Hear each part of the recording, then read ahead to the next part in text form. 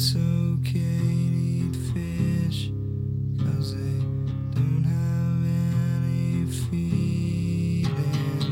Something in the way,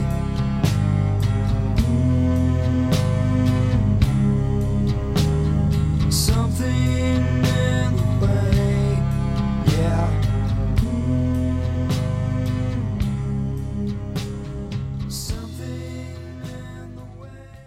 Hello and welcome to Philosophical Tools for Spiritual Life by Arate House. And today I want to continue from the last episode, which is really all about insight meditation. When I characterized this in the last episode, and this is a direct quote from that, I said, it really is a critical process, a process of negation. One is trying to actively undermine something rather than construct something. To tear down a solid wall or to uncover something which has been concealed, to find something which is normally hidden. So in most traditions it is a deconstructive process, not a process of building something up. So a large part of the job of insight meditation is correctly identifying what this thing in the way might actually be. First you have to find it, and only then can you start tearing it down. And often it's not easy to find. So that's what I said last episode. Today I want to go much more deeply into this notion, which is really an interrogation or investigation of what is in the way of insight. What is the solid wall? What is the thing we're supposed to be deconstructing or tearing down? Let me begin this interrogation by giving you the standard answer, common not only to the Dharmic traditions, but also to many ethical and mystical and therapeutic and even religious orientations. And that is that the wall is ego. That's what's in the way. You must give up your ego. Tear it down, dismantle it, crush it, destroy it, give it away, make it stop. Okay, sounds about right, doesn't it? And very, very loosely, I think it kind of does put us on the right track, just roughly.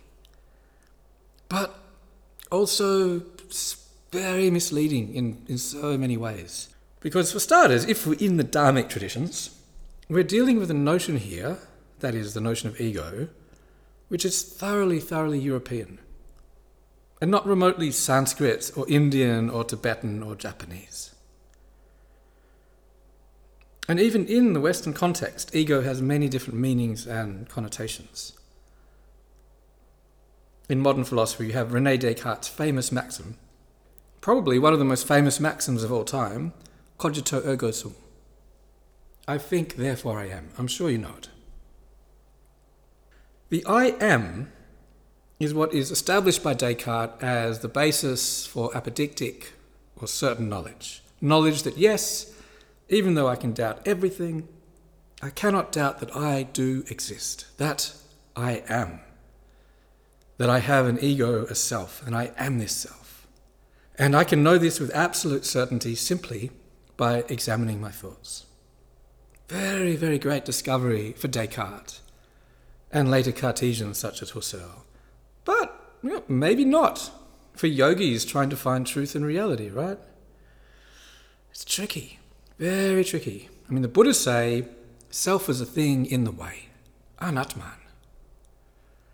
But some Vedantins actually propose that meditation on the very phrase, I am or I am that, tattvamasi, is the method which leads to insight. Some of you might know about these movements, right? So it's tricky even just on that level. In any case, all of this is rather different from the later Freudian notion of the ego as the intermediary between the incredibly powerful forces of the id or the unconscious and the superego. An intermediary which is basically continually ransacked by those two much more potent drivers of action and behaviour. So here we have a notion of ego which is not a strong, stable platform which we can stake our certainty upon, but rather something very flimsy and weak and more or less in a state of constant reactivity or even panic. I think this is probably more the moment where ego becomes a psychological concept which is deeply embedded in Western culture and language. I mean, we all know about it, right?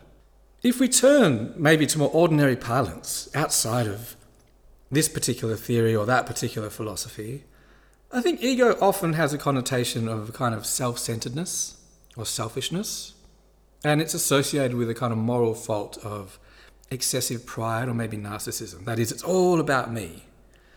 Me first. And you and everyone else can kind of eat the scraps of my plate. So, one thinks of Donald Trump and associated orientations to the world and reality where everything is seen through the lens of me. And it's probably true that not that many people reach that level of egocentricity, but I do also think maybe it's far easier to see this kind of thing in others and far harder to see it in ourselves, the sense in which we, subtly or not so subtly, put ourselves at the very centre of everything. And maybe that is the problem with this starting notion of ego. Ego as a starting point for the thing that insight meditation is supposed to be tearing down or knocking over. Because it itself is actually just a concept, or many quite distinct and contradictory concepts. And by trying to chase it out of your life, you may well end up chasing a phantom of your own imagination or construction, which paradoxically is rather an egocentric preoccupation. That is, you may well end up constructing ego or expressing ego in your very attempts to get rid of ego. So you see, we're entering very slippery terrain here. Very, very slippery. And it's very hard to get refined and precise about the target that we're aiming for. And that's why anyone who really wants to make inroads with insight practice needs good training and good guidance. And that definitely should include good philosophical training too, because you simply need rather a lot of conceptual precision here to find the target. Because the target that we're looking for, the wall that we are attempting to tear down, is actually not one tangible, solid, identifiable thing. It's not like you have a gun with a telescopic aimer on it and you can look through that and see, there it is, the wall. I've got it in my sights. For example, Nagarjuna and the Madhyamaka tradition are devastatingly clear that the thing in the way is something they call in Sanskrit swabhava. It translates to something like own being or intrinsic existence or independent nature. And here all the Mahayana Buddhists talk about this all the time.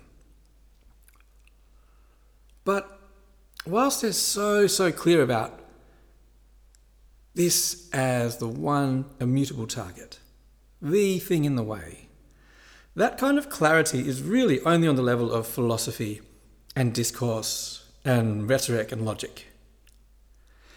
In the messiness of human life, unfolding in all of its strangeness and glory, Swabhava is not so easily found, because it's kind of everywhere all of the time, but also it slips away every time you go looking for it. Because, here's the trick, it never really existed in the first instance, so it's kind of there, but also not there. So that's a slippery target. And this is bloody slippery terrain, because we're kind of in the business of chasing something unreal from our reality. It's not real, but it's there. And so long as it is there, the fruits of insight cannot dawn. And maybe it's important to realize here that unreal things can be very, very powerful in constituting reality. Maybe think about a romantic delusion that you may have had at some point in your life. I've certainly had a few. It's kind of ridiculous how much an imaginary thing can animate your life in action. Or you could think about quantitative easing and the whole system of finance and money. Yes, there is material causation. There's iron ore being dug up and used and bananas being grown and sold. But also there's so much pure idealism pure imagination. And one could even say fantasy, which we're all kind of invested in either happily or unhappily, and which the entire system kind of needs just to keep functioning. And if you ask, well, where is the locus for this illusory reality? No one quite knows, because it's not really in any one place, and no one really has omniscient knowledge or control of the whole system, which is kind of why the GFC happened. It's so many phantoms in so many minds. They're unreal, yet they constitute reality. So the sense in which we are constituted out of and constituted by illusory or unreal notions is really like this. And we're kind of dealing with a level of complexity here that's quite difficult and mind-boggling to contemplate. It's very, very subtle and elusive, hard to find. And that is precisely why insight meditation is necessary as a tool, because it is the technique which can begin to start dealing with that level of complexity and subtlety and elusiveness. And I think the most important philosophical notion, which is also very practical and yogic and common to most Dharmic traditions, is a concept called vikalpa. It has so many different contexts and shades of meaning, and we could really get quite lost trying to do justice to it. But I'm using it in one of its principal senses, which kind of refers to something like mental construction or contrivance. So it implies using language and concepts, the kinds of thinking that we do in language and with concepts, such as this right here.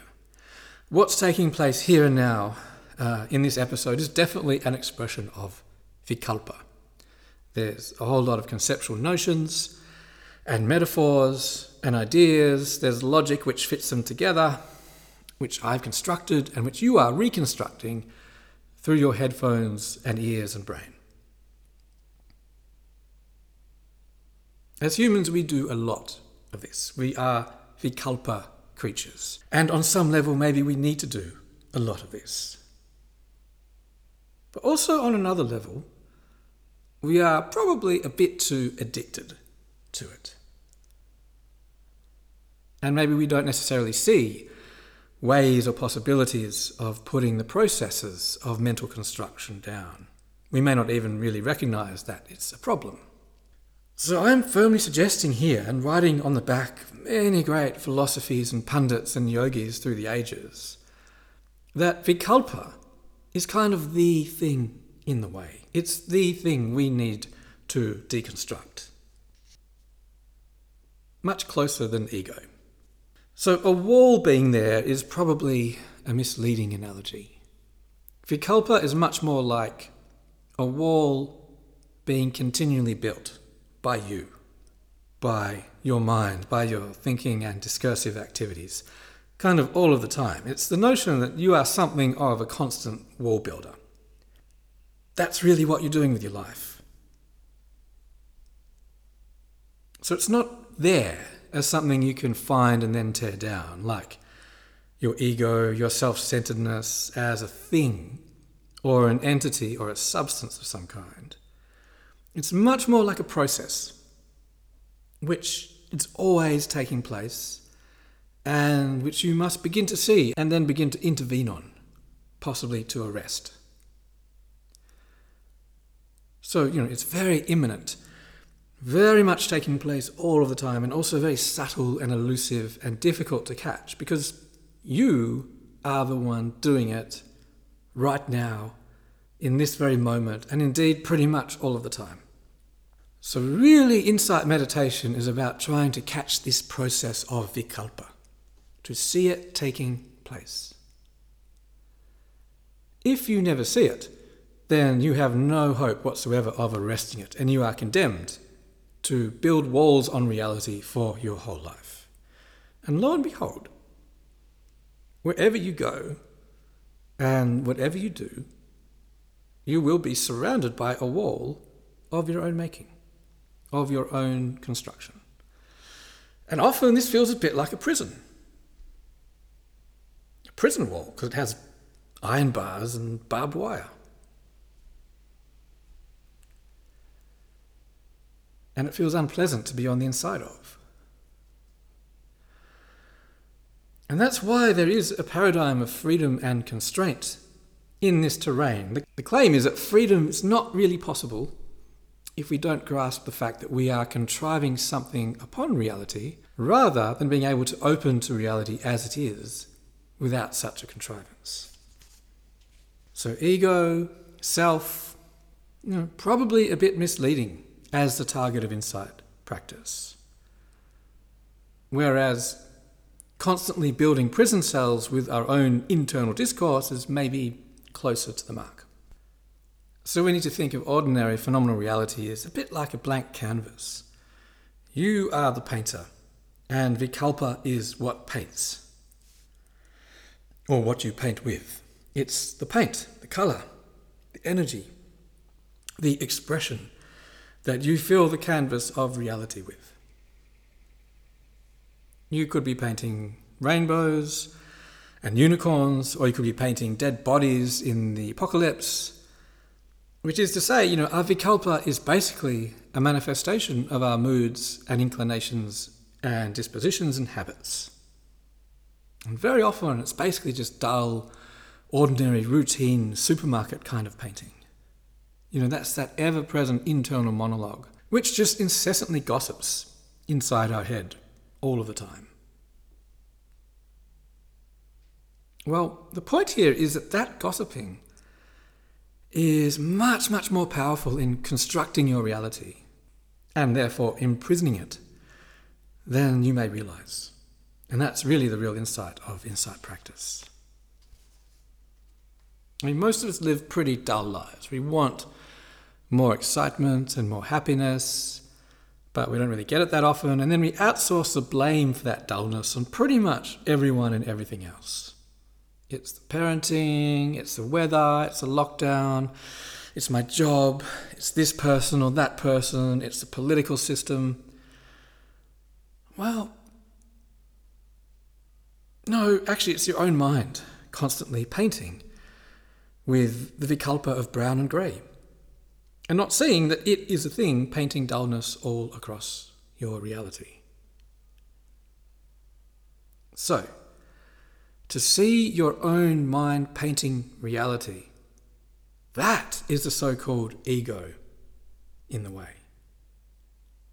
which is far more subtle and elusive than we might have anticipated, because the things it paints with are immaterial things, like concepts and words and ideas.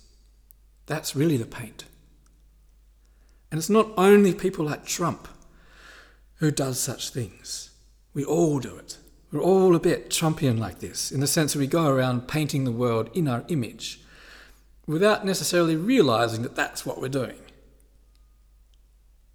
Now, of course, we may not paint other people quite so forcefully as he does, but the point is we're all contriving something onto reality, even if we believe it's good and moral and just, unicorns and rainbows and whatever isms you may be committed to. So, now we have a clear sense of the target, and perhaps you might be able to see far more readily why it is quite impossible to intervene on it without a decent amount of mental stability and concentration, which comes from a shamatha practice. That is, the calmness and dexterity that you gain from that creates a space where you can begin to witness these processes of how you construct your entire reality with your thinking and discourse and internal gossip and ideas.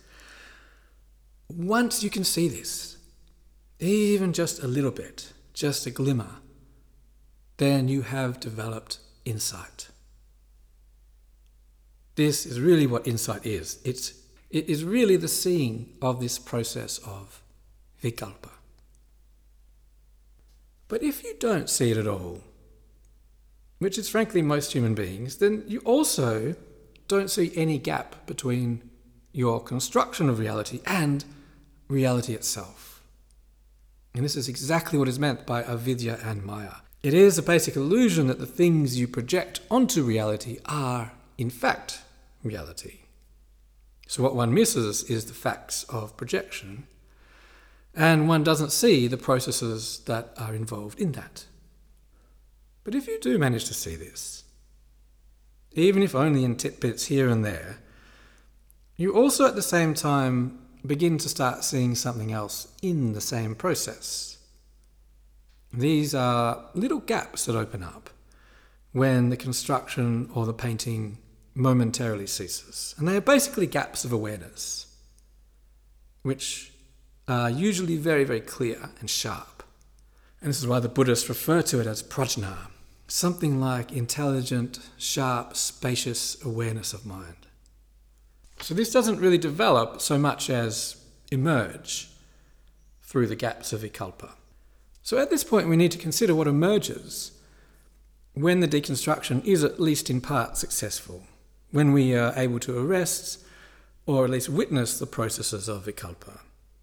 And these are the emergence of awareness, clarity, openness, sharpness, spaciousness. And I'd want to say something like intelligence too, because it's kind of a sharp awareness, an awareness that can cook and drive a car very skillfully. It's not some kind of blank or zombie state of nothingness or emptiness in the Western sense of the term. There's a precision there.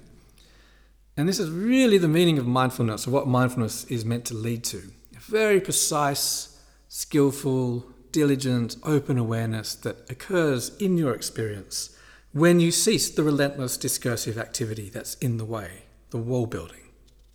And this is where, if you go further or more deeply into this, phenomenal reality and your mind can begin to co-emerge or coalesce together. There's kind of a unity there rather than a sense of friction or fragmentation. And this is where we can begin to explore notions of being uncontrived, or to use the Dzogchen notion, kind of natural, the natural state. Very attractive ideas these days. I mean, people run to notions of Vedantic non-dualism or Dzogchen or Mahamudra, like bees to nectar. Very keen to enter these states of naturalness or freedom or authenticity, where there's supposedly no gap between you and phenomenal reality, between mind and body and all these sorts of things. But, there are many dangers with this kind of attraction. I think very often there's a sense of wanting to jump directly into these states of naturalness. Of being uncontrived, of being completely open and aware, of utterly vanquishing that wall between you and reality. And I think many people spend a lot of time kind of affirming to themselves the existence of these kinds of open, free states, and of identifying maybe with the freedoms associated with them. But the danger of that approach is that it's a bit like making an escape from a prison cell. You dig a tunnel, or you manage to slide through the iron bars, attempting to reach these inspiring states of uncontrived freedom or non-duality or naturalness. But if you don't see the target first,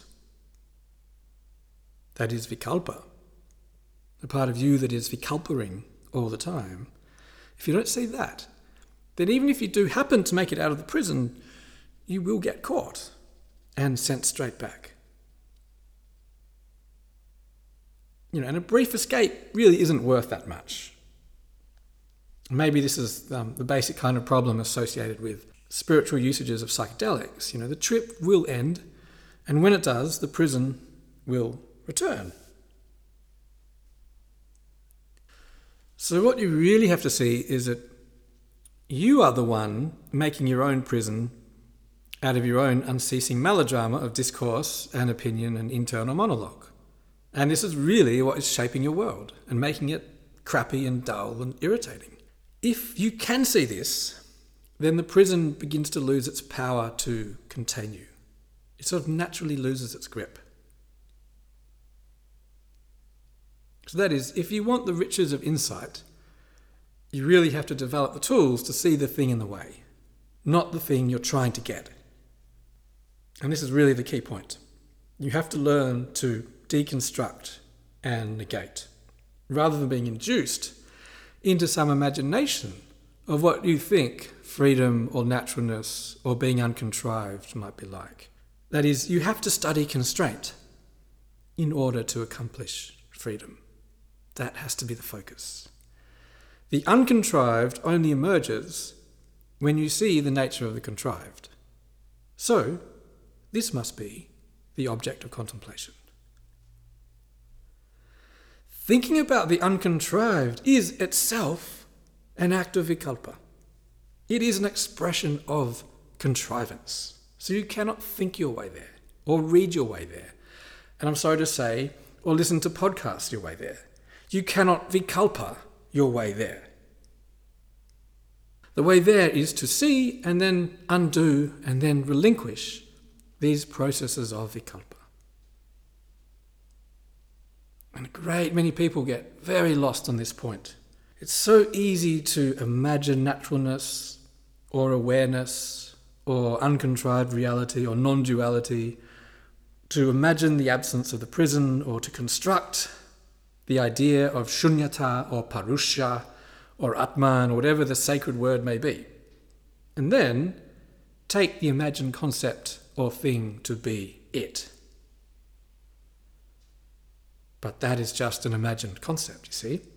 So many people have wonderful, powerful, brilliant imaginations, and they can visualize all manner of exotic ideas and realities, including abstract ones like shunyata or atman.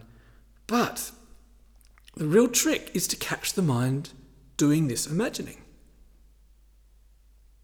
And then to enter the play between this kind of mental construction and its cessation. It is the ceasing that is important here,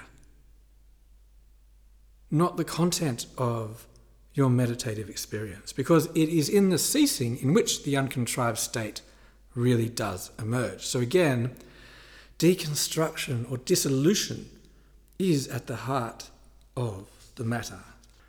Ultimately, the maturing of an insight practice really entails seeing the play between the contrived and the uncontrived.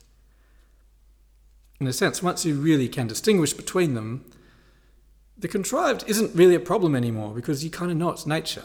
It's just you painting reality this way or that. You're not condemned to live subject to that painting. So even those bits, even when that's happening, those constraining bits of life no longer have such a hold on you because you actually have insight into their true nature. It's just your mind doing what it does. And you can start playing with that quite a lot. That's why there's so often the language of that yogis use of the play of reality. Once you get to that level, and I certainly don't profess to be there myself, but when you get to that level, it's possible for reality to be much more of a play than it is hard work. Now, by way of concluding, I think it should be perfectly obvious to you that none of this happens easily or quickly. All of this is a lifetime occupation, or many lifetimes if you're being strictly dharmic. There are certainly stories of people just kind of getting it, almost instantly, what you could call a sudden awakening. And there's room for this in many traditions. And there are more modern stories of psychedelics or even traumatic events opening up some kind of vista of insight. And I think most of these are true. But at the end of the day, for most of us, this is a really seriously very long-term pursuit. The fruits are without doubt the very best fruits that humanity can taste. But you have to do a lot of tree climbing to even see them, let alone pick them and eat them. In any case, it's probably enough about tearing down walls. We've undertaken a lot of wall building to get to this point, which is really one of the great paradoxes of this approach. You need ideas to get rid of ideas. You need philosophy to arrive at the place where it's no longer needed. That's just part of the terrain. The snake of ideas really has to eat itself. So that's probably a good note to stop on. Thank you for your attention and stay tuned for more podcasts at aratehouse.com.au. Living off of grass and the drippings from the ceiling. It's okay.